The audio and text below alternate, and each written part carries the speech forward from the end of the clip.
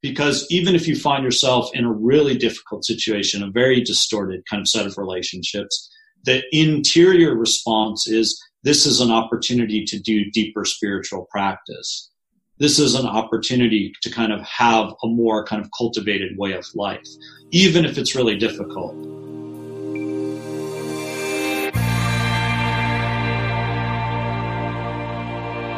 Hello, everybody, and welcome back to episode 11 of Contemplate This, Conversations on Contemplation and Compassion. I'm Tom Bushlack, and my guest this time is Dr. Louis Komjathy. I learned about his work as he wrote the very first introductory book to this exciting, new, emerging interdisciplinary field called contemplative studies, which has proven to be very helpful for me in my own teaching and research and writing. Louis is an associate professor of Chinese religion and comparative religious studies at the University of San Diego and a research fellow of the Mind and Life Institute. He's also a leading teacher scholar of Taoism and in the field of contemplative studies. And here's how he describes contemplative studies in his book. Contemplative studies is an emerging interdisciplinary field dedicated to research and education on contemplative practice and contemplative experience. So there you go. Bringing together people of lots of different backgrounds and trainings to study this contemplative experience. I think listeners are going to find a really fresh and unique perspective from Louis in this interview, especially since Taoism is probably not as well known in the West as other traditions that we might be familiar with. Louis likes to cut right to the point, and as you'll hear in this interview, the point for him is to move into silence in the encounter with the transcendent that is always and everywhere around us and flowing through everything that exists. There were some interesting moments in this interview where I found myself struggling for words. And I think it's because Louis embodies this very Taoist insight that whatever we think of as ultimate reality can't be named or described in human terms and categories. At one point, he quotes a line from the Tao Te Ching, which goes like this: "Forced to give it a name, I call it the Tao." So that right there tells you that words are going to be used loosely in the contemplative experience. This is sage advice for those of us from any background, and especially for those like myself, trained in predominantly Western and Judeo-Christian traditions, where we've gotten pretty comfortable using words that we think are accurately describing this something we call God. But at the end of the day, that is something ineffable, beyond words, beyond description. So I think it helps to keep us all humble with our language. So hang on there for the ride and enjoy having your view of reality poked at a little bit. I know I did, even if it's a bit unsettling at times. It's definitely worth it. You can find the show notes for this show and more about Dr. Komjathy, his books and his teachings at thomasjbushlack.com/episode 11. That's the word episode followed by 11, no spaces. As always, your support through donations or reviews of the show online are extremely helpful and deeply appreciated. Okay, let's get right into my interview with Dr. Louis Komjathy. Okay, Louis, thanks for being here on Contemplate This. Great to have you with us. And I'll just start by asking you to introduce yourself to listeners. If you want to start with where you are in the world right now, what you do, and then any background that you want to lead with, and we'll go from there. Great. Well, thanks so much for having me. My name is Louis Komjathy. I'm currently an associate professor of Chinese religions and comparative religious studies in the Department of Theology and Religious Studies at the University of San Diego. I'm a specialist on Taoism. I consider myself to be a Taoist scholar practitioner. So I have about 20 plus years of experience with Taoist practice. I'm in San Diego, obviously, talking to you. My PhD is from Boston University, where I trained under Livia Cohn, another specialist of Taoism. So I'm really interested in Taoism primarily, but also contemplative practice more generally, embodiment and mystical experience. So those are three of the kind of primary areas of research, but also personal interest to me as well. Oh yeah, well there should be some interesting stuff to unpack there in those three. So you said Taoism, embodiment, and mystical experience. Cool. And contemplative practice. Yeah. Well, and that's how I first learned about you, was through you wrote the very first, full book length treatment of this emerging interdisciplinary field of contemplative studies. Right. Which I've read and thoroughly enjoyed. And that was kind of my first. Thanks so much. Yeah. Yeah. So I think honestly, I mean, even though I consider myself to be a Taoist scholar practitioner, I've got a lot more involved in this emerging field, as you said, of contemplative studies. And through that, I've found that there's a lot more, in a way, like connection with contemplatives from other traditions. And so that's kind of opened up into increasingly what I'm calling intercontemplative dialogue, or ICD, and figuring out ways to kind of so this is a great conversation along those lines, but to facilitate and be involved with a broader set of conversations, more from a contemplative perspective than explicitly or like religiously committed perspective.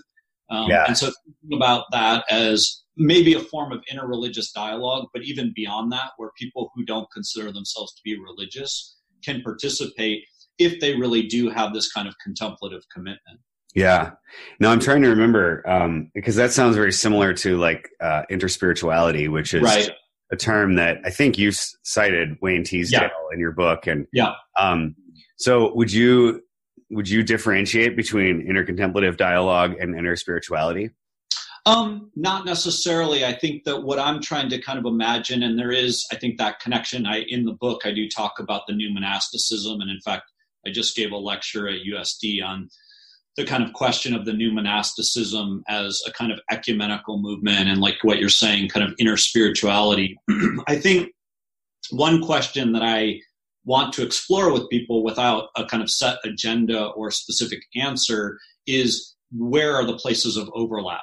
So rather than starting out with, and I've had this conversation a lot with senior colleagues in spirituality as an academic discipline, which is, well, what makes contemplative studies different than spirituality as an academic discipline, or spirituality, or the new monasticism?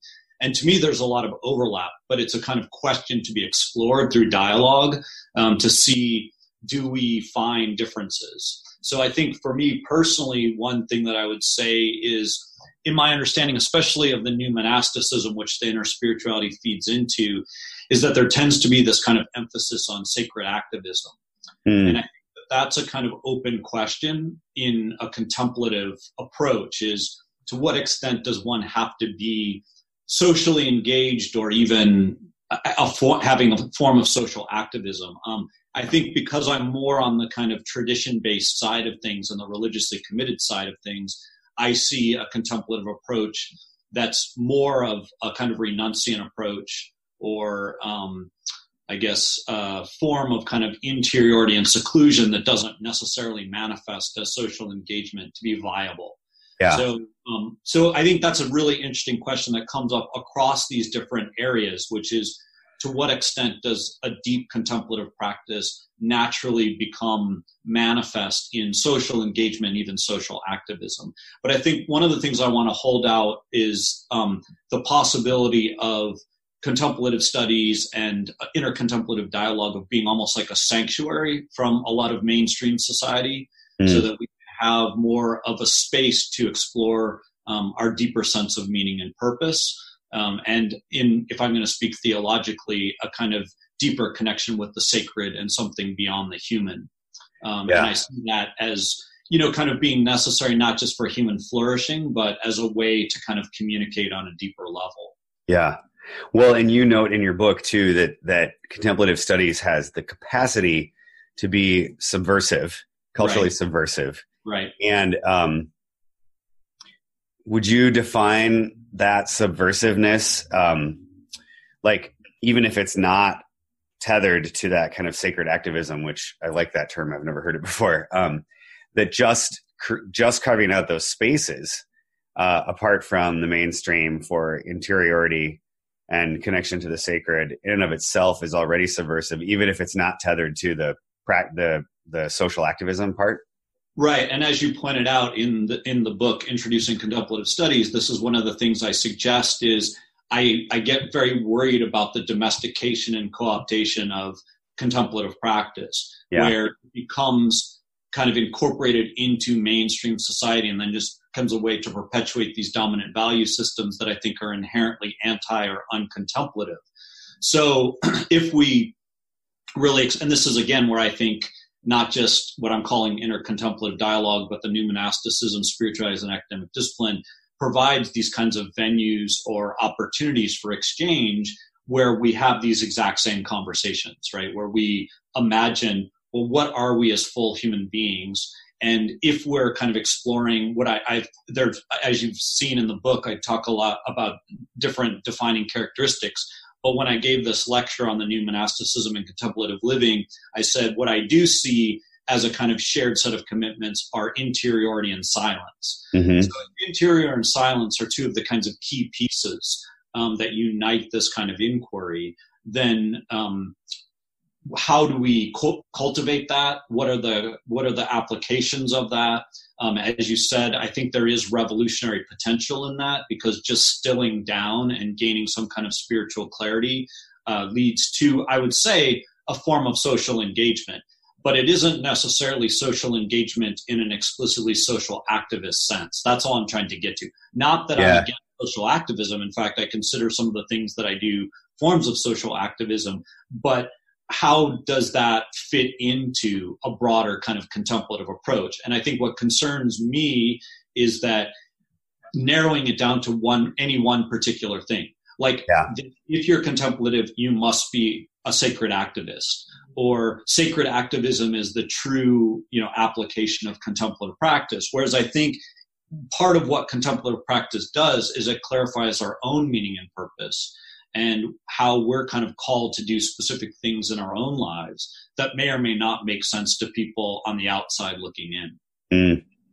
There's a great line from Thomas Merton, the Trappist monk, and he says something to the effect of, contemplation is the ultimate countercultural move. It's to swim against the current of culture.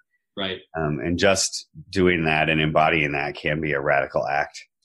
Yeah, and I think that's also where I've seen a lot more overlap between my own study and practice of Taoism and kind of contemplative traditions more broadly, is that I see Taoism as a kind of countercultural or subculture in terms of the dominant kind of Confucian tradition of China.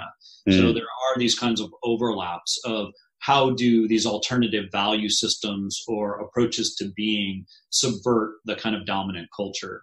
Yeah. Yeah. And we've just jumped right into contemplative studies. And I'm glad you brought up Taoism, because I'll admit my own ignorance of the kind of core beliefs and traditions, even the history that you just talked about in relation to Confucianism. So, and I would imagine that's probably true of many listeners. So can you give us like your crash course intro to Taoism without having to enroll and pay tuition at USD? Another set of books, right? So on the most basic level, Taoism is the tradition of the Tao. It's an indigenous Chinese religion deeply rooted in traditional Chinese culture. The Tao is also written as Tao, but still pronounced Tao because it's still the same Chinese character, but different romanizations. So the Tao is the sacred or ultimate concern of Taoists. To be a Taoist is to be oriented toward the Tao, to try to cultivate the Tao, to aspire to embody and transmit the Tao in the world. The Tao, from a Taoist perspective, and this is where it's a little different maybe in terms of comparative theology, is there are four primary characteristics of the Tao. The source of everything, an unnameable mystery, an all-pervading sacred presence, and the universe as a transformative process. So on the most basic level, from a Taoist perspective, we live in an impersonal, amoral universe. But there is this kind of sacred presence moving through the universe and as the universe. So on some level, the universe or nature, our bodies are the Tao manifesting. So one thing that you find in Taoism that I think is also parallel to some other traditions, but it tends to be more esoteric or hidden in some of those traditions, like Eastern Orthodox Christianity, even sometimes Roman Catholicism, but definitely Hindu traditions, is the idea that the nature of reality is energetic. So this is like fundamental with Taoism because it's not simply body and mind. There's not just not a mind-body dualism, but the whole thing is seen to be a spectrum of energy. And so that means our experience of ourselves, the world, the sacred, is energetic in nature. And so it's through practice and experience and the cultivation of these particular types of qualities that we deepen our experience with that larger context of being. Wow. Huh. So can you say a little bit about the another thought that just jumped into my head is that seems very congruent with kind of a quantum physics, quantum mechanic view of reality. Right. And I think it's been interesting for me in my own studies to see how that scientific development that's completely independent of religious traditions has almost reignited an awareness of that as, like you said, almost esoteric or latent in certain strands of Christian and other traditions. Right. Yeah. Hellenistic traditions. Yeah. Yeah. And a lot of what Hindu. Yeah. Right. And a lot of what I hear, as a critique is, vitalism was rejected so long ago in the Western philosophical tradition. And it's like, well, and maybe now we're returning to it because, like you're saying, the new physics are starting to show that there's a lot of evidence for this kind of viewpoint. I don't know a lot about this, but there's also, this is, I think, partly what explains the interest in Taoism. So there is a lot of interest in Taoism, at least in an informal way, about its potential overlap with some of these modern scientific views. Yeah. I think for me, one of the really interesting parts of it, and this is a lot of what overlaps with contemplative studies, is this idea of our lives being more practice-based, embodied, and experiential. And and then it's like, well, what does it mean to say it's experiential? And from this perspective, there's a deeper kind of energetic dimension that if we listen to that, I think our lives become clearer. Wow. Okay. I'm making all these notes that I want to come back to, but I don't want to lose this thread. So from just like a historical perspective, can you say just a little bit about that relationship between Taoism and Confucianism in Chinese culture? Yeah, so this is a little complicated, and so I think your listeners should know that I'm located in a very particular kind of revisionist historical framework. There are a number of scholars of Taoism who disagree with me, but my view of Taoism is that it begins as a religious community in the 4th century BCE, so that would be the Warring States period, moving into the early Han, so like the 2nd century BCE. If your listeners are really interested, one of the major scholars in this area, especially of a revisionist view of what I call classical Taoism, who focuses on Taoism, is Harold Roth at Brown University. Oh, they should be aware that there are other scholars around the country that don't agree with Harold Roth, but it's to say I'm coming at it from a particular viewpoint rooted in, I think, a close reading of both the text and what I would say is the historical context. So all that's to say is most of those, the kind of seminal ideas and the emerging kind of communities that we call Confucianism and Taoism emerge around the same time. The text of classical Taoism, the primary historical layers, do not really engage Confucianism as a separate tradition. So for all intents and purposes, what it looks like was happening is that these were developing as semi-independent traditions or communities. Like basically the Warring States period. So for the purposes of this, let's just say the 4th century BCE. What starts to happen, though, is as China becomes more and more unified, there's more interaction between these various groups. And so over time, especially in the early Han, Confucianism eventually becomes basically the state orthodoxy incorporated into the dominant kind of governance system and largely becomes synonymous with traditional Chinese culture. As you were saying in the earlier part of our conversation, Taoism becomes more of like a subculture or counterculture, part of which involves a critique of Confucianism. So one thing I think that's very interesting about Taoism in that context of dialogue, and of course, Confucianism has its own response, but I'm less interested in that.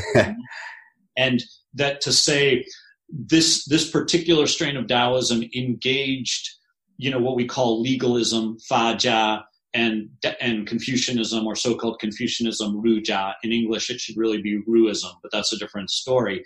And legalism emphasizes strong laws and harsh punishments. Confucianism tends to emphasize moral cultivation, cultural refinement.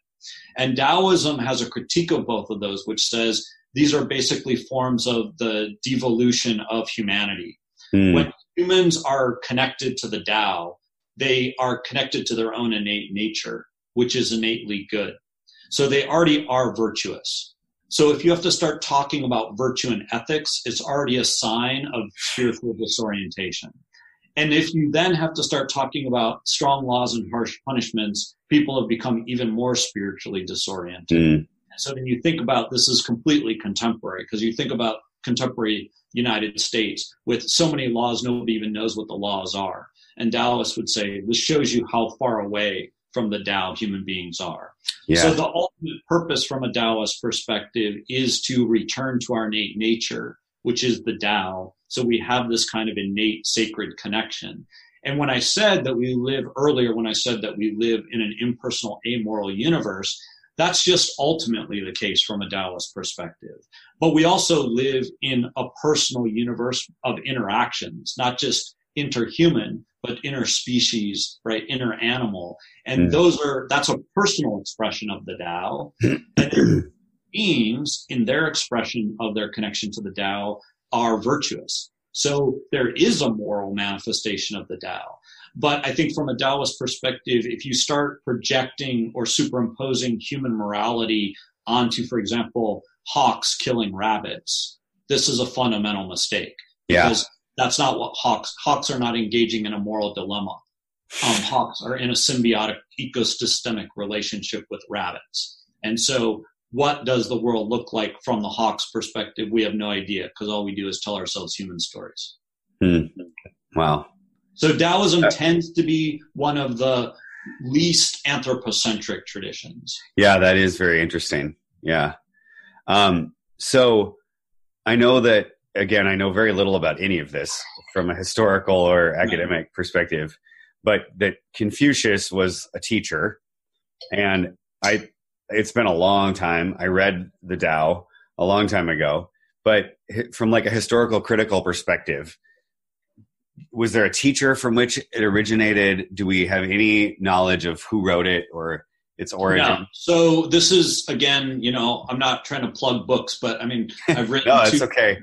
I've written 2 introductions to Taoism. These are some of the things I go over, which is the common misconception about Taoism is that there's a founder and there's a kind of central text. Right. There is no founder and there's no central text. Okay. But there are key figures and there are key texts. So what you're referring to is the Tao Te Ching, the scripture on the Tao and inner power, or the classic on the way and virtue, however people want to translate these terms. And that text is one of the earliest texts of classical Taoism. The common misconception about that text is that it was written by a person named Lao Tzu, Master Lao. But that person was pseudo-historical. He may not have existed at all. If he did exist, he definitely is not the author of the Tao Te Ching. The Tao Te Ching is a multivocal anthology consisting of historical and textual layers from the 4th to the 2nd century BCE. Okay. So in fact, when you read that text, what you're reading is multiple voices from multiple historical periods, probably from different lines of what we usually talk about as the inner cultivation lineages of classical Taoism.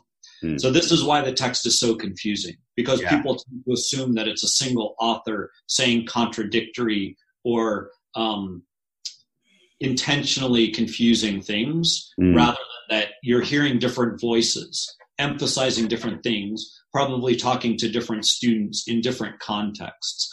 So it's interesting that you bring this up, because Harold Roth and I are currently working on a new translation of the Tao Te Ching. And this is a lot of what it's about, is how do you go about re-engaging this text from a kind of text critical, historically accurate perspective. It's interesting. I mean, it's obviously a very different cultural situation, but the same thing is often a challenge for people when they start studying the Hebrew or the Christian scriptures. Right. To say there are multiple authors, some of which we know who they were and most of which we don't, and differing perspectives, and that there's not like one coherent view. And that can be really challenging for people to make sense of. Right.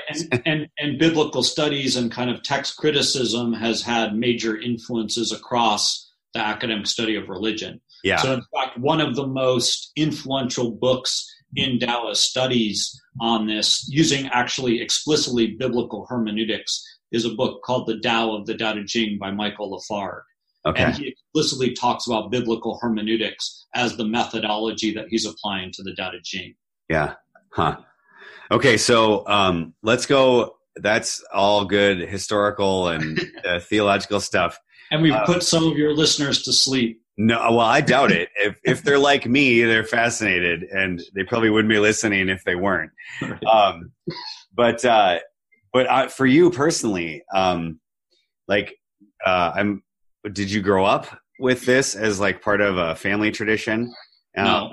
So what did you kind of grow up with? What were those? And then how did you find your way into being a committed practitioner and scholar in this tradition? Yeah, so this is a very complicated, long story, so I'll try to just make it relatively short. So I was born in Detroit, Michigan. My mother was Roman Catholic, and her side of the family was Catholic. My dad was an atheist. His side of the family was Presbyterian, but mainly I was brought up Catholic with this kind of atheist kind of critique. Atheist Presbyterian critique. Yeah, exactly.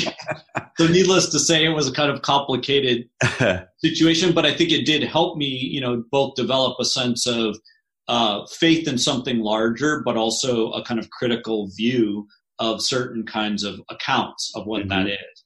And the kind of, to fast forward a bit, so when I was in high school, probably around 15, 16, I started having these experiences that now I would call something like recollection, where at the time I didn't know anything about this stuff because it was a Catholic school and I was brought up Catholic. But there was always some part of me that didn't really feel that that was my tradition. And in this process, I started having this kind of sense that there was a larger purpose to human existence that wasn't the purpose that was kind of being told to me. And I also started feeling like I was remembering certain kinds of insights or wisdom that I wasn't sure where it was coming from. So I usually talk about this as kind of like becoming conscious. So there was some part of me that was becoming conscious, and I'm not sure how or why. But that led to me trying to explore all these different traditions. And fortunately, in my high school, my Catholic high school, I had a world religions class taught by a priest. So that added a level of complexity to it, the way it was being presented. But that was where I was introduced to what I now would call Advaita Vedanta, for a certain form of like monistic Hinduism, and then also Zen Buddhism. So there was no Taoism at that point. But I would say that was closest to what I felt like was my own, at least, glimpse or insight into how I felt like what reality was or what human beings were. And in the meantime, around the same time, parallel to this, I was doing a lot of solitary backpacking. So I was doing a lot of kind of like wilderness seclusion and taking these books and reading these books and doing kind of meditation, even though I didn't know what meditation was. And this kind of kept deepening. And then when I was 19, I went on I went on an exchange program to Dartmouth. And so between 19 and 20, and I met a Buddha Taoist teacher there who gave me my first copy of the Tao Te Ching, introduced me to Taiji Chuan. And I think it was then when I started reading the Tao Te Ching where I felt like, oh, someone has actually described reality as I've experienced it.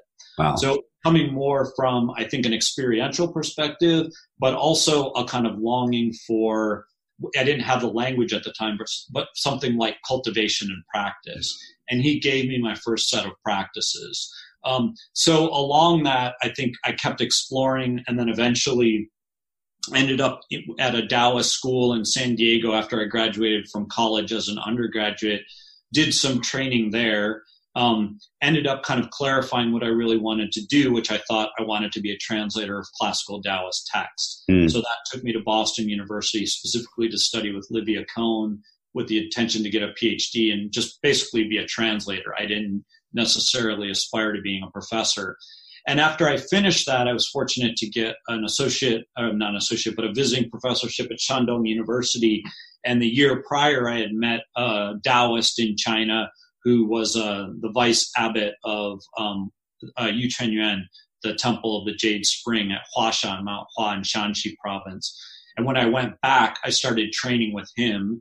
And this eventually led to ordination in the Huashan lineage of Quanzhen, or complete perfection Taoism. So that's the kind of concise life story. Yeah, that was good. You hit the highlights. Maybe. So, yeah. Ordination, and then what does that look like in terms of, like, do you lead a particular temple, or I don't know this is a very ignorant question, but no. I think it's a natural question, because I think there are a lot, and I'm not saying you believe this, but I think there are a lot of assumptions about Taoism. So one is Taoism isn't a religion. So then when people hear ordination, they're like, what is ordination doing in something that's not a religion? Right. I think the other legitimate thing is ordination the right term? And I would say, yes, it is. It's a kind of formal process that you go through to become what's called a Daoshi, a Taoist priest. So Daoshi literally means like an adept of the Tao, but I think the formal sense is you're a monastic or you're a priest. Okay. And you could be both. So in this case, it can be many things, because they're informal and they're formal ordination processes. So this is another kind of common misconception, because the thing that if people know about ordination in Taoism, they think of large-scale public rituals where you go through this ritual and then you become a priest. But what happened in my case was training under my Shifu, my master father, and after some period of time, he and I started talking about this, and it came up with, well, ordination is possible, but you need to kind of discern. It's like charism, right, in Catholic religious orders or monastic orders. What is the kind of quality or affinity that you have? And it came through this kind of process of conversation and discernment that it was the Huashan lineage. And so fortunate for me, he was ordained in the Huashan lineage. So it was natural for him to become what's called my Shifu, my master father, and then to basically put me in this lineage. So what that means is technically there's like Taoism as the tradition. Then there are movements within Taoism. So inside of Taoism, I'm in what's called Quanzhen, or complete perfection, which is technically a monastic order. And then inside of complete perfection, there's technically 7 lineages, and this is one of the lineages. And this particular lineage is explicitly connected to that mountain that I mentioned earlier, Huashan, or Mount Hua. Cool. So you're completely perfect, is what you're saying. Absolutely not. You said that. No. I think that the other issue involved in all of this is, and some of your listeners might have heard, there are a lot of people that are using Taoist ordination or lineage as a form of legitimation. Yeah. And so what that does is that obscures the fact that there's no requirement of people to be a Taoist, right? Like ultimately this is about having a commitment to something, an orientation towards something, and cultivating something. That's it. So anyone could be a Taoist, right? There's no like entry requirement, right? But then what you get is people conflating being a Taoist with being an ordained Taoist priest, which is a whole different matter. Sure. Being an Taoist priest, as you know from the traditions that you study, is not about personal identity per se. It's about a particular functional role inside of a community. and a set of like higher level responsibilities about what the community needs from you. So for most people, it would be inappropriate or irrelevant to be ordained. It's Right. unnecessary, right? Yeah. But I think from my perspective, where it came from was a sense of vocation, of really wanting not just to deepen my study, practice, and experience, but to kind of embrace that role of helping people. Yeah. Wow. So I actually want to ask you about these experiences that you had in high school. Mm-hmm. Because you mentioned at the very beginning that you're interested in mystical experience. Yeah, this is what I'm talking about. Okay. Yeah. So how would you describe those? I mean, you talked about it as awakening consciousness. I mean, when I think of like mystical experience, there's often like a personal dimension to that. Right. Not just like kind of a pure consciousness. So, right. But I don't want to impose my understanding upon your experience. So I'm just curious for you to explain that a little bit. What was that? Yeah. Like? So this is, again, I think where you get into my position as a scholar practitioner, because I'm kind of trying to think through multiple perspectives simultaneously. So the way I define mysticism is direct experiences of the sacred. Okay. With holding open what the sacred is. Right. So it could be personal, like you're describing. It could be impersonal, depends on the tradition, depends on the person, depends on the community. But in my case, I think there are a few things. The first thing is I wouldn't call that kind of becoming conscious necessarily mystical. I think what was happening is some part of me was starting to become really dissatisfied with mainstream culture and mainstream values. And I started questioning the whole indoctrination or enculturation that was happening about how you have to become successful, how you have to make money, how you have to like become more and more materialistic in nature. And then and it was not like me philosophizing about it. It was like something started to emerge in me that was basically starting to direct me towards something else. Mm. So I'll go back to this in a minute. But what then started happening is the kind of spiritual search. And the spiritual search started to be, well, what are these like things like the Upanishads or the Dhammapada or the Bhagavad Gita or other texts? But those were the ones that started speaking to me at that moment, going out into nature, going backpacking and starting to read these and then starting to kind of see, there's this form of consciousness from this perspective that's beyond our ordinary or our mundane kind of consciousness. Mm-hmm. And from being out in nature, and quite honestly, for fasting for long periods of time without knowing what I was doing, but I was fasting, I thought that would be a good idea, that I started having these unitive mystical experiences. So some of that was what you mentioned, like pure consciousness, where my mind like literally expanded to infinite space. Some of it was being completely merged into the landscape, where I was seeing how things were emerging in the landscape before they were emerging. And so there was some sense, there's a larger kind of field. And now I would call that the energetic field of the Tao, but I didn't have that language at the time. I think the other part, and this is part of what I'm talking about with eventually getting to ordination, finding my teacher, talking to my teacher about these things, and that is my primary teacher. I've had other teachers, but now what's technically my master father, is that my sense was there was something else moving through me.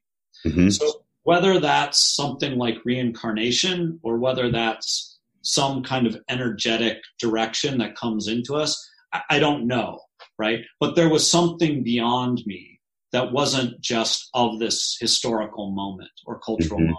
So one of my Chinese friends, because my Chinese is very odd, my modern Chinese, because a lot of times I can't understand mundane conversations because I don't really have that vocabulary. You have this is like biblical scholars who go to Greece. They know lots of words about like ancient Christianity, but nothing about, Right. So like I'll be in a modern conversation in Mandarin and somebody will start talking about video games or something. And I have no idea what they're talking about.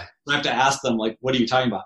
But if people are talking about Taoism, then it's very easy, right? But also, like you're saying, it's like my language is both a kind of modern language and a classical language, partly rooted in the text. And the reason I brought this up is because that was a lot of the inspiration behind learning all of this. And when I was talking to one of my friends in China, a Taoist friend, he said, "Oh, you have an ancient mind." And I thought that might be a good explanation for those experiences, right? Some aspect of antiquity came in and said, "Here you go. Like, we can use this mind to do something." That's interesting. I like that way of putting it, because I've often thought that I have, I mean, the more common phrase of like an old soul, right? You know, like why was I drawn to monasticism as a teenager? Like that isn't normal.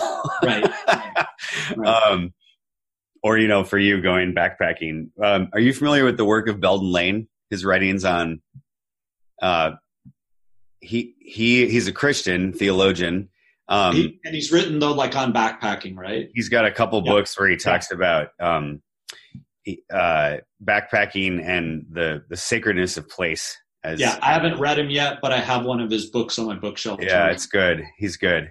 Yeah. I'm looking forward to it. I had his book with me on a solo backpacking trip I did in Colorado, and it was amazing. Great. But anyway, kind of a tangent. So no. I mean, this is actually part of what I'm interested in, is what I'm calling contemplative hiking or contemplative backpacking. So I guess I'd like to hear about, like, what does practice look like from the Taoist perspective? And I mean, there's probably specifics that are deeper that are between you and your teacher, but, you know, what does your day-to-day practice look like in terms of how you tune into that energetic field or to the Tao? Yeah. So, in general, the way I present things is what I call more of like a holistic and integrated approach to Taoist practice. So that means it's basically your life as your practice. So I don't necessarily differentiate all of those different things, but you're right, there are dimensions to it. So, I mean, on the most basic level, in terms of the tradition that I'm part of, there are like 3 monastic vows, right? Or monastic principles. So, celibacy. So I'm not celibate, but I'm basically following more of a kind of, sexual purity form of life. Also, I don't have children, so I'm not following a householder path. So and I think that's where the new monasticism folds over into it, where I see there's this kind of like a new monastic approach to this particular thing. But sobriety, so no intoxicants, vegetarianism. So these are the kind of 3 basic pieces. So on a kind of general level, but what's interesting about this is I stopped taking intoxicants and I became vegetarian before I became a Taoist. So this is always funny to me because people will be like, "Oh, you're like a rule-following Taoist monastic." It's like, no, this came out of my own practice and experience unrelated to Taoism. It came out of a set of insights and inquiries into the function of intoxicants and eating animals basically, that I decided early on that I didn't want to be part of those things. But then what I would say is, on a kind of deeper level of practice, most basically there's Yang-Sheng practice, which is nourishing life practice, health and longevity practice. So that includes a form of emptiness-based standing meditation, but then particular forms of practice that involve basically Qigong. I don't know if you've heard of Qigong, but Qi exercises. Yeah. So doing certain kinds of practices that activate the Qi or the energy, actively cultivating those things. And then seated meditation. So the type of seated meditation I primarily do and primarily teach is called Jingzuo, or quiet sitting, which is an emptiness-based practice. Basically just involves sitting in stillness, sitting in silence.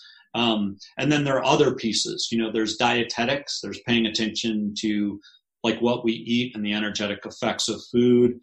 There's an ethical component that involves precept study and application. I don't do a lot of ritual, but I mean, there is a ritual component when I lead retreats. So there are a lot of layers to it. But on the most basic level, you know, whenever people ask me, I always say standing and sitting in silence is the primary practice, because that's returning to our innate nature and that's returning to the Tao from a Taoist perspective. Yeah. Well, and I can appreciate that as sort of at the heart of many contemplative traditions and practices Right. to lead one into a space of interior stillness. Right. And then it's what emerges out of that. Yeah.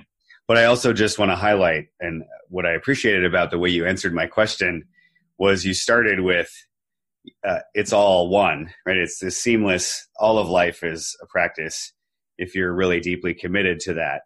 And then the things like the standing and sitting in silence are ways of kind of how I look at it in terms of like my own practice, ways of intensifying that focus and for periods of time so that I can then bring that into everything else that I'm doing.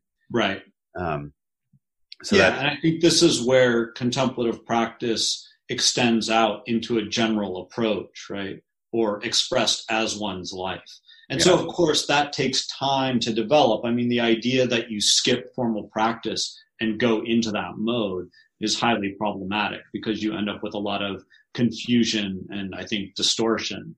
So it's just what you're saying. I mean, that's a kind of more intensive kind of experience or practice. It's also foundational. It's also deepens the kind of attunement and orientation that as you go out into your daily life, especially in terms of ordinary social interactions, that you have more discernment and insight about the nature of those interactions and what is the appropriate response and how those situations, even if they're challenging, how that becomes part of your contemplative practice. Yeah.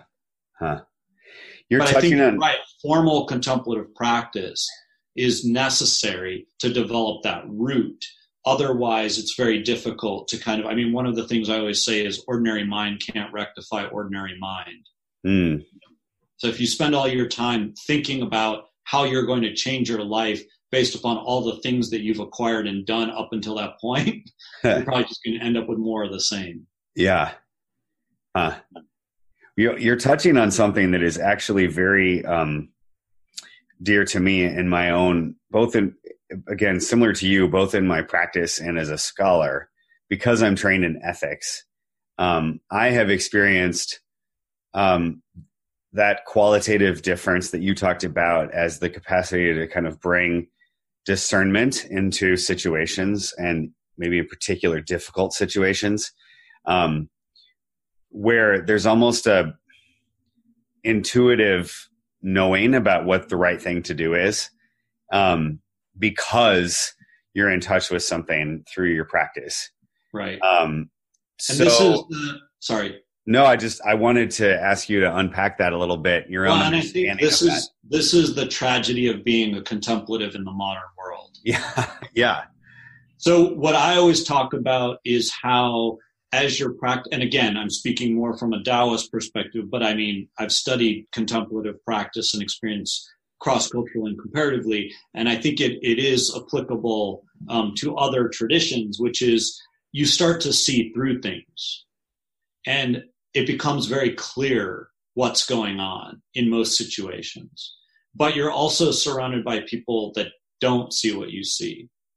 So then you have a double difficulty because you're seeing something other people aren't seeing.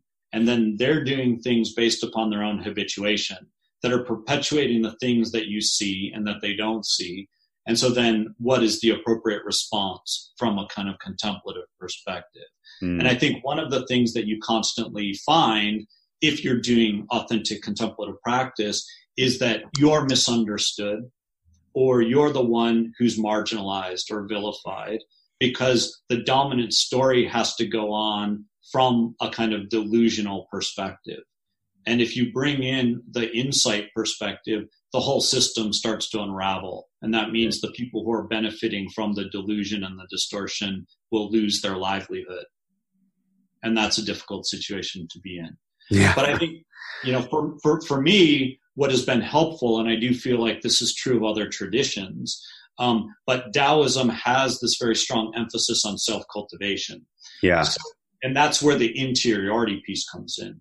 Because even if you find yourself in a really difficult situation, a very distorted kind of set of relationships, the interior response is, this is an opportunity to do deeper spiritual practice.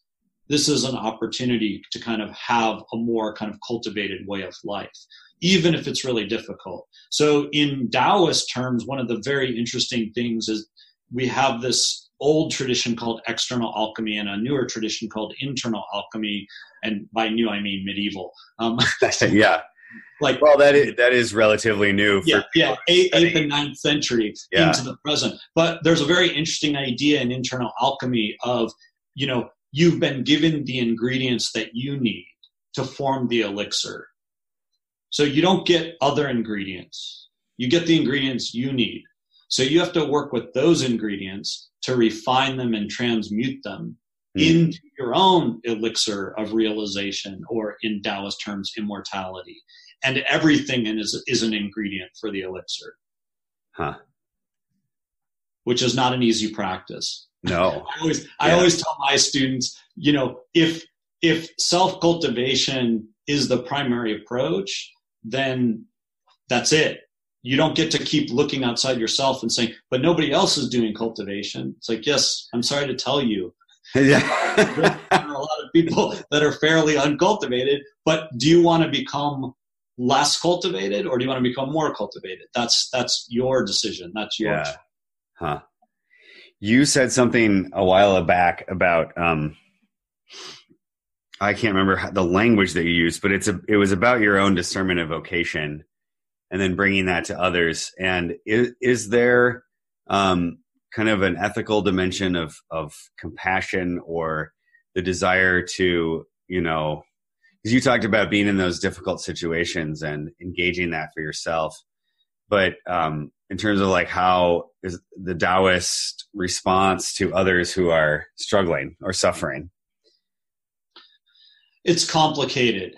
It's not a kind of, I think, universal love model like you get in some forms of Christianity, or universal salvation model like you get in Mahayana Buddhism. Like, let's alleviate the suffering of all beings. You have Taoist ascetic responses. You have Taoist, I think, more like influenced by Buddhism, of compassion responses. You even have exorcistic responses that it might very well be demonological, and whether you believe that literally or symbolically, some people sure behave like they're possessed. So I think what I'm trying to get to is there's a whole spectrum of Taoist approaches and responses. There isn't necessarily the moral imperative to rescue people from their own insanity, which is a lot of what it is. I think it's different if what you're talking about is people are honestly suffering and they recognize their suffering and they have an aspiration to be free of that suffering. That's a different situation. Right. But a lot of people are in the mode of injuring others and being unaware of injuring others and refusing to rectify their own behavior and take responsibility for that injury. And for that, I don't think the Taoist response is not a kind of universal compassion model. It's, okay, what are you going to do with these people who don't know what they're doing? And so one of the responses, what I'm trying to get to, is one of the responses is self-cultivation. Another response is being aware of the patterns and tending to the people that are being negatively impacted by those other people. Okay. Some of the responses can be interventionist. It can be trying to help those people, but not being naive to think if they don't want to change on their own that they're going to change, and these kinds of things. So I think it gets into very complicated kind of, social interactions and psychological dimensions, or even psychospiritual dimensions of the way people interact with each other. The general Taoist view is you constantly maintain your own self-cultivation with the intent of maintaining a connection with the sacred, with something larger than yourself. And then that directs you. And then what that allows you to do is see through all of the distortion into the innate nature of all beings that has this sacred connection. So there are times when, again, and this again relates to each person's individual practice and kind of realization, there are times when that like kind of connection is so strong in you, and that ability to see so clearly into other people changes them and awakens that thing inside of themselves, and then alters the overall situation or the dynamics. There are times when, for whatever reason, even recognizing the innate nature beneath the distortion does not lead to them coming back to that kind of connection. And so that's a different kind of dilemma, I think, about how to respond to that. Yeah. But it's almost like you're bringing that energetic presence into the situation. But then the outcome of that is sort of beyond control. In I think like in a technical kind of Taoist clerical sense, you're always performing the ritual. You're just not sure who's watching it and who's participating in it. Yeah. So the ritual goes on regardless of who's there. Yeah. And so that means it could have some kind of transformative effect. It could have a transformative effect on a very small group of people. But this is one thing I do really value about Taoism. There's an idea inside of Taoism. You also find it a little bit in Chinese medicine, but it's a different idea, which is called Zhenqi, true or perfect or real energy. And there's a view inside of Taoism that that's really this kind of sacred presence. That's this kind of innate connection that we have that's energetic. And if you cultivate that and if you maintain that connection, that actually is the true energy. It doesn't matter how much distortion there is. Over time, the false energy cannot maintain itself. So like immorality is a kind of form of false energy, and it exhausts people. And over time, it reveals itself, right? And over time, this kind of energetic presence or connection starts to alter that. And people start to say, oh, that's where the real quote unquote energy is, because when I'm around it, I feel nourished, I feel supported, instead of I feel dissipated, right? I feel like I'm being kind of like worn down by the situation. So in going back to your kind of earlier question, it's ultimately what we're trying to do. And I don't just mean we in the Taoist sense. I think any human being that's like has this theological orientation is trying to maintain that connection and listening to that connection no matter what we're doing, and remembering that so that we feel that deeper support in our lives, regardless of how difficult the external circumstances may be. Yeah. Huh. I'm as you were talking, this sense came back to me that has been sort of pervasive in the last week or so. Are you familiar? Well, yeah, I think you cite him in the book, Thomas Keating, and his work. Yes. And have you ever met him? No, I haven't met him. Okay. I've met William Menninger a few times. Okay. Well, Thomas passed away a week ago yesterday. And I've had in the last week or so this sense of like he's present, but not just like to me, but like present in the cosmos. Right. And so it just, as you were talking about that, connecting to that energy, I don't know. And you think, I know his work. I know Beverly Lanzetta really well. She's one of my friends who's connected to him. And I know William Menninger pretty well. But even if you just think about it in simple terms, the amount of people he introduced silence to, and it's not silence in some kind of empty, abstract sense. It's silence as the ground of your being that prepares the way for divine presence. Well, then just imagine all of those connections. Yeah. And so it makes perfect sense that as he stepped out of his like physical manifestation, he was in that deeper ground of connection that he was trying to communicate and teach to people. Yeah. And is still communicating and teaching that. Right. Yeah. We were just reading Pilgrim's Tale, this Eastern Orthodox text in my meditation traditions class. And the teacher comes back after he dies in that book. So, the pilgrim is basically learning from his elder, and then eventually the elder dies, and the pilgrim's starting to be going into despair because he's lost his spiritual father. Again, an interesting parallel with Taoism. Yeah. And then in this dream, the elder comes back and starts teaching him deeper parts of the practice. And then he wakes up and it's like the book has been marked up where based on what he was being taught in his dreams. Yeah. And so from a Taoist perspective, you'd say, of course, because they're immortal. Yeah. So they didn't just like take off. They said, that's okay. You don't need a physically embodied human being to teach you. I can teach you as a spirit being too. Yeah. Yeah. There's a phrase that some of my colleagues use, which is the veil is thin. The veil between, what we are sort of can see through our empirical methods that in the modern world we sort of think is all there is. Right. And those and the energies and connections that go beyond that. And this goes back to your earlier point about contemplative practice being subversive. Yeah. Because people like to believe not only that there is, like, the veil doesn't exist, but there is nothing beyond the veil.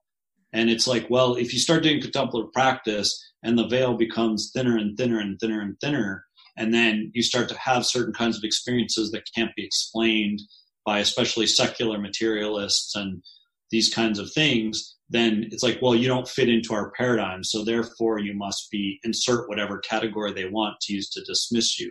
And I always use R.D. Laing, like the politics of experience, right, where he talks about how different psychological patterns get categorized to basically create a certain kind of social control over individuals. So when you start having these, I think, more spiritual or theological, or however you want to describe it, conversations in a secular materialist context, it's like you have to be categorized somehow. And so in my own experience, he's a Taoist adherent. He can't be trusted as a scholar because he believes this kind of nonsense. Yeah.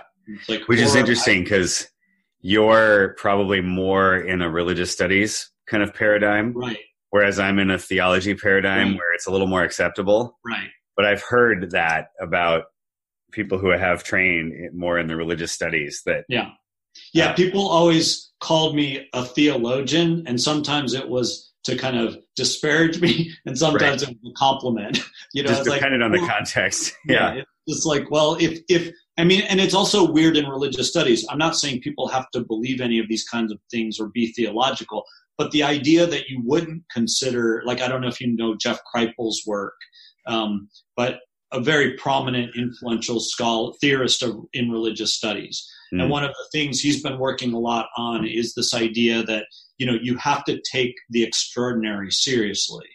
So if you're going to study religion, what are all the things that you can't make sense of? And that has to be the basis of your theory of religion. Take the easy route and say, these are all the things we can make sense of, so therefore this is a viable theory of religion. It's like all the weird stuff, that's literally the language he uses. All the weird stuff. Like, so all the stuff that got excluded from the dominant account, like, how do you make sense of that? And that's all I'm kind of saying is, regardless of what people think about a Taoist perspective on reality, it's the kind of, to understand, especially I think deeper contemplative traditions, is to see that they're about something more than the human. You don't have to even answer that question. You can just hold open that possibility. Is there something more? That's it. And this is what I say in the book. That's all I want to do with contemplative practice, is say, what if contemplative practice is about something more? And then explore that question. Wow. That is cool. You just do it in your own way. You do it in your own tradition or your non-tradition. I know I use the language of tradition a lot, but I'm not restricting it to that. Like, I think that was a major kind of development of the contemplative studies book, is I started taking seriously, whatever you want to call it, like, alternative spirituality or spiritual but not religious, or however you want to frame that. It's like taking that approach or that experience like seriously, and then how do you also explore that? And that's all I'm saying, is not restricting it in any way. I mean, Taoists wouldn't do that either, but from a kind of comparative perspective, or even like a personal search perspective, just holding open that question. Like, as you go through this process or explore that practice, what is there something else that's going on? Is it for something more? Is it for something beyond? Yeah. And my answer, as you know, is yes, but that's irrelevant for other people. Yeah. I have a vivid memory of a rabbi that taught a class in undergraduate who explained how the Hebrew characters for the afterlife in their most ancient form were also the Hebrew characters for a question mark.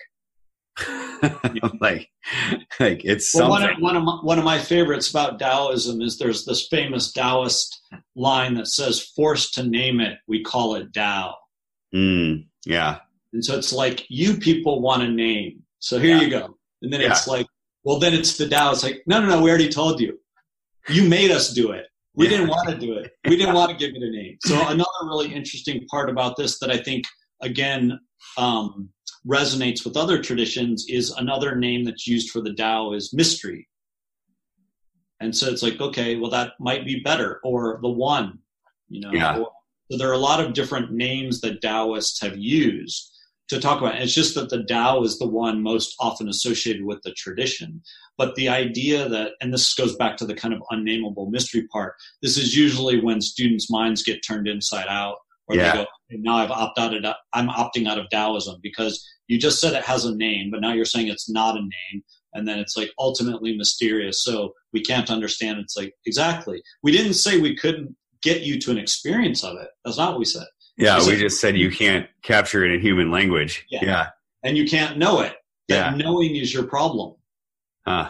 You tell me if this is a fair way to say it, but another way to put it would be, you can't, how now it left my mind.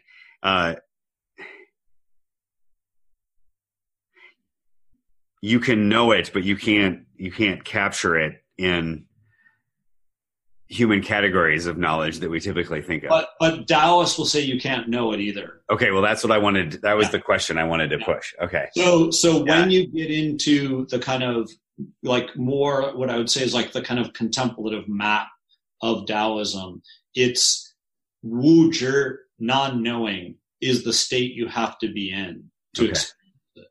Yeah. And that also is the expression of being connected to it. So that doesn't mean you don't know some things, but it means ultimately you don't know. So even if and I think this is really interesting from a comparative theological perspective, because that means Taoists themselves might be wrong about what the Tao is. Right. Yeah. So Taoists could be theologically mistaken about their ideas of the Tao. So that is, again, it's like spiritual humility. Yeah. And open receptivity. So the non-knowing is really intended for that. There's a famous Taoist phrase of guarding the feminine, also misunderstood as being about women. It's not about women. In this case, ce means a female animal. So this is also when you can see why you need to be bilingual, because whenever people hear guarding the feminine or guarding the female, they think, oh, it's like proto-feminism. And it's like, well, they're talking about animals. Yeah. So maybe it's even more radical than that. Animal feminism. What we're most interested in is liberation of animals. But that's a different story. What I'm trying to get to is, in this case, ce, the feminine, is yin. So what are the qualities of yin? And in this case, what they're really talking about is being in a state of open receptivity for that sacred to kind of manifest as it is, beyond you restricting it to not just your names, but what you think it should be, how you think it should function, how you think it should move through you, how you think it should manifest in your life. And this is also why you get, and this is kind of similar to some aspects of Hinduism, where Taoists tend to be pretty open about the way it becomes expressed in the human condition. Not like it will become this. And that goes back to our conversation about social activism versus disengagement, that you can't predict the kind of authentic expression of that connection in a given individual's life. Yeah. You can only explore it in your own and then find affinities or parallels with other people. Yeah. Yeah. I mean, the parallel that I think of in my own study and tradition is that cloud of unknowing, that anonymous text from the 14th century of, in order to encounter God, whatever that is, everything known has to be surrendered. Right. And then you can't control what happens after that. Right. And there's, there's this one, the character that I mentioned before, Xuan, that oftentimes often gets translated as mystery, or mysterious can also mean dark. So the last line of the Tao Te Ching, the last two lines is Xuan Zhi You Xuan, Zhong Miao Zhi Man. So usually it gets translated something like mysterious, again, more mysterious, the gateway to all wonders. But it could also be darkness, even darker. Could be that. So, you've gone into the darkness. No, you have to go even further into the darkness to find out what it is. Yeah. Wow. And so again, for some people, this is jarring because they're so used to light, dark, good, evil kinds of constructs. But in Taoism, darkness is positive. So one, I oftentimes think there's a famous poem by the German poet Rainer Maria Rilke that says, "You darkness that I come from, I love you more than all the fires that fence in the world. For a fire makes a circle of light, and then no one outside learns of you. But the darkness takes in everything, animals, peoples, fires, and myself." And I think that's exactly it. Like anyone who's actually been around a fire knows exactly what he's describing, which is you have such limited sight and vision, and the darkness is out there. So what you have to do, and again, this goes back to kind of sensory perception in religion and Taoism in particular, which is listening is the primary perception.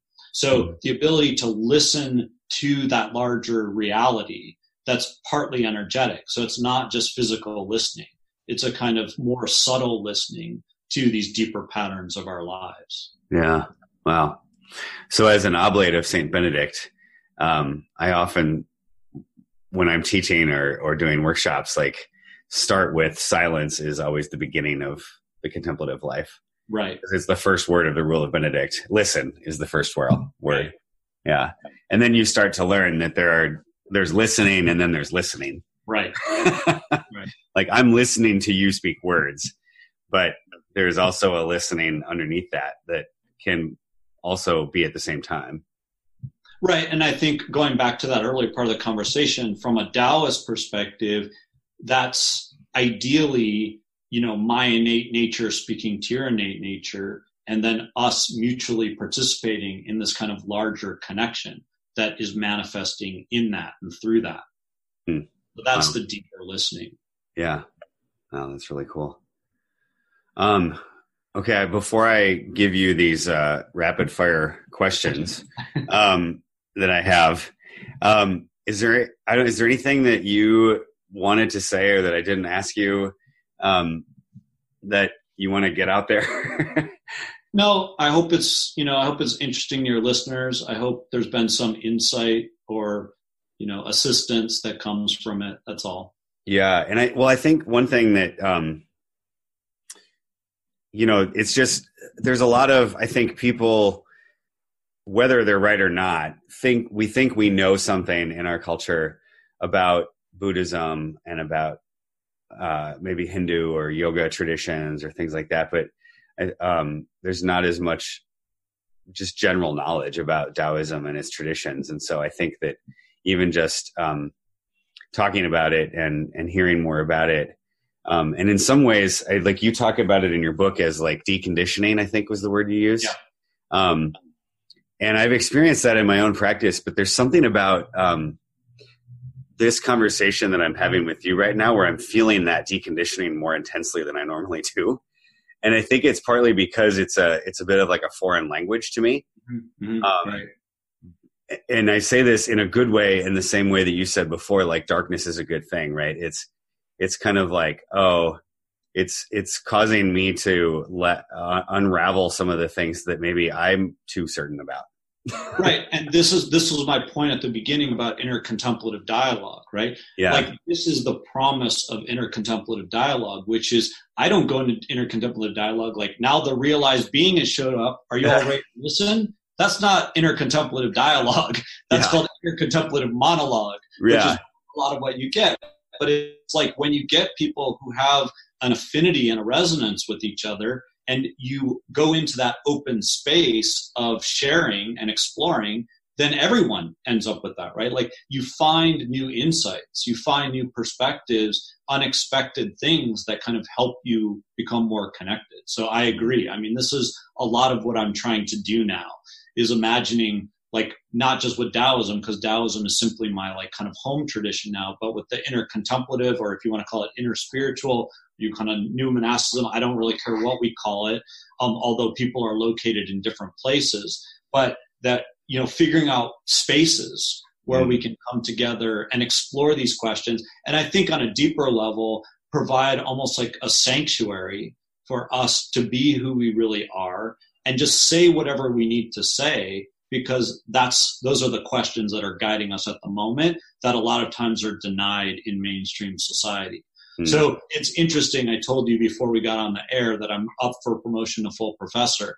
And this is part of what I'm like, oh, well, does this just mean then I'm completely free as an academic to be as crazy as I want? I'm like, maybe, right? Well, you already have tenure. I know, but I'm saying like maybe that's what that is, where you just go, I've already done all this. Why am I doing the same thing? Like, why don't I just do intercontemplative dialogue meetings for the next 20 years, assuming I live that long, and just go, yeah, what is it that's kind of speaking to you? What is it you really want to do? Yeah. And so that's a lot of what I've been looking at recently. Okay. So I hear you, and I think this is part of the potential of this, to find people that have similar interests and to kind of explore that through dialogue. Well, if you do that and you have some gatherings in San Diego or anywhere else, please drop me a line. Okay, sounds good. Yeah. But thank you. It's kind of been an unexpected fruit. I don't find myself speechless in these interviews very often, but it's happened to me multiple times. Well, sorry. No, I'm grateful for it.